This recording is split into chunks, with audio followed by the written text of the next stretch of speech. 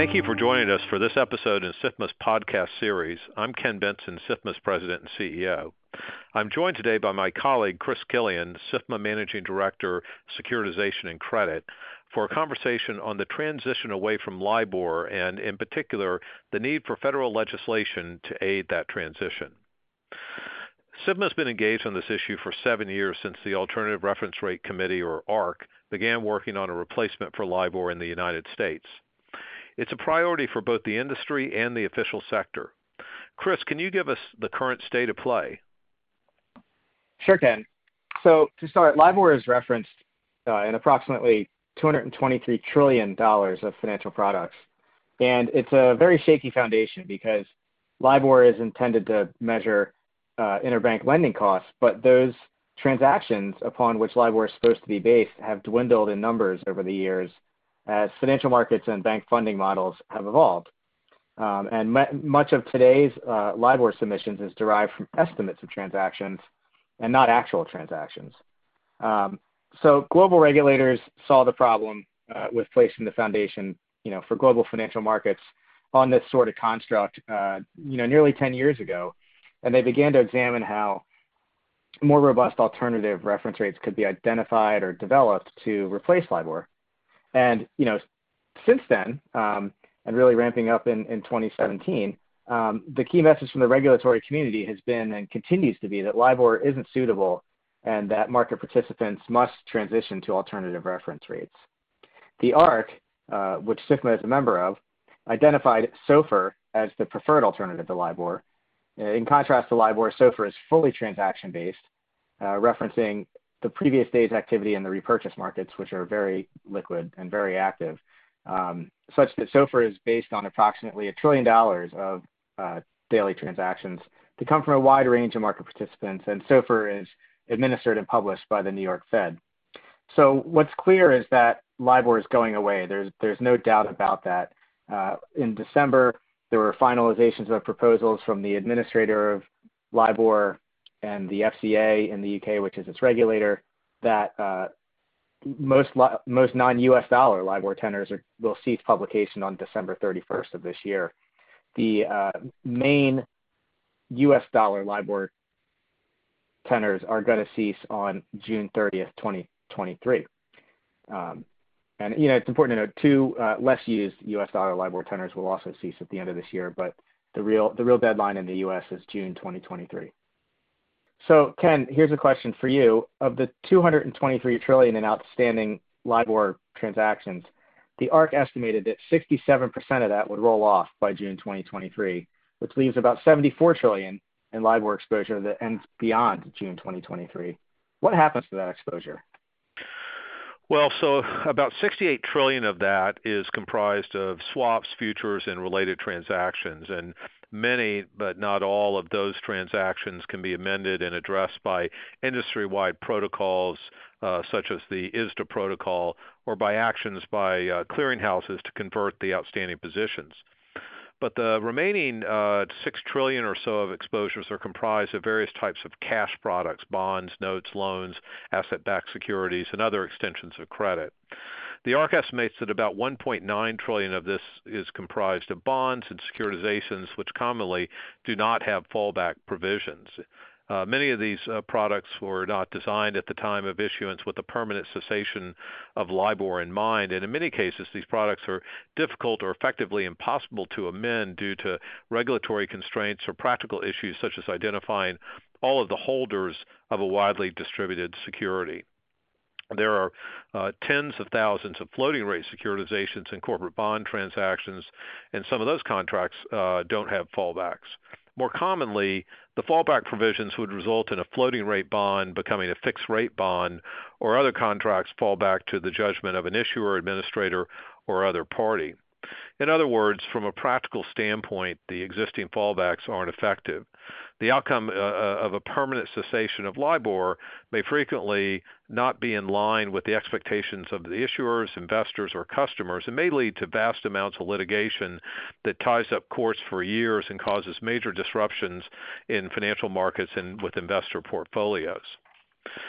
So the ARC has taken steps to address this in New York State, where many financial contracts, certainly not all, are governed by New York state law.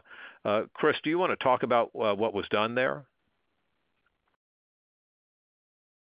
Sure. So the legacy problem was clear to the ARC, and so the ARC created a working group to look at options and develop recommendations for how to deal with these legacy transactions that we like to call tough legacy transactions.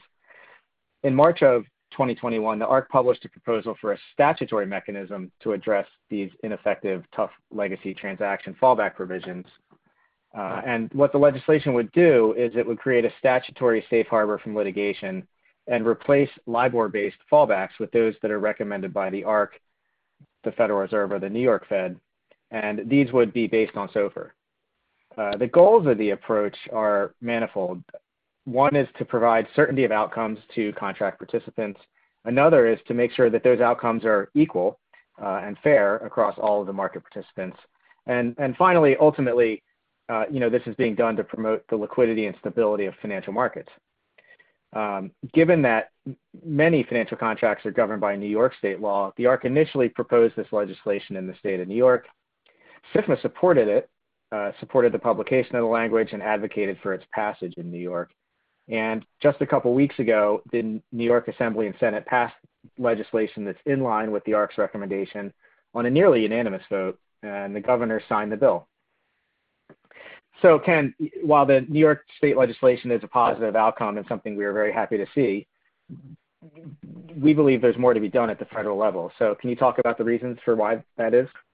Yeah, sure, Chris. I mean, as you said, the New York legislation is quite useful in regards to New York government law, instruments or contracts. It's not a full solution for many of the instruments or contracts that are not governed by New York law, or addressing issues such federal issues as the Trust and Enter Act, which is a key factor in this as well. Only federal legislation can apply a standard uniformly across all the states, and certainly only federal legislation can affect the Trust and Enter Act. Uniform federal law can promote the benefits provided by New York state to contract certainty, fairness, and equality in outcomes, and avoidance of litigation and market liquidity across the nation. While certainly it's conceivable that 49 other states plus other territories and jurisdictions like the District of Columbia could attempt to enact similar legislation to New York. It's not really practical and would take a tremendous amount of time, definitely exceeding the period of time when LIBOR will cease to exist. So really, federal law is appropriate, and I might add, given that the transition away from LIBOR is a federal public policy initiative and priority, it just underscores the need for federal legislation in and of itself.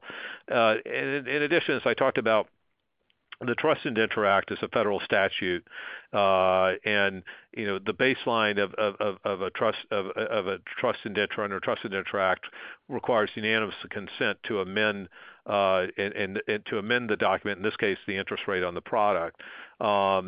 So unless I might add, unless in the original contract at that original point that had been changed, but in most cases, most of these contracts rely on sort of the baseline unanimous consent, and that's not really practical because even if you could find all of the holders and get them to opine or take a position, you're not guaranteed that you would get 100%. So federal legislation would provide narrow targeted relief that would allow contracts to transition to a more robust reference rates without having to deal with the really impossible hurdle of meeting unanimous consent requirements. And it could also ensure, federal legislation could also ensure that there are not adverse tax or other consequences to issuers, holders, or consumers. In sum, federal legislation would offer a consistent outcome for all stakeholders and parties, and they would provide certainty about the outcome of the transition away from LIBOR.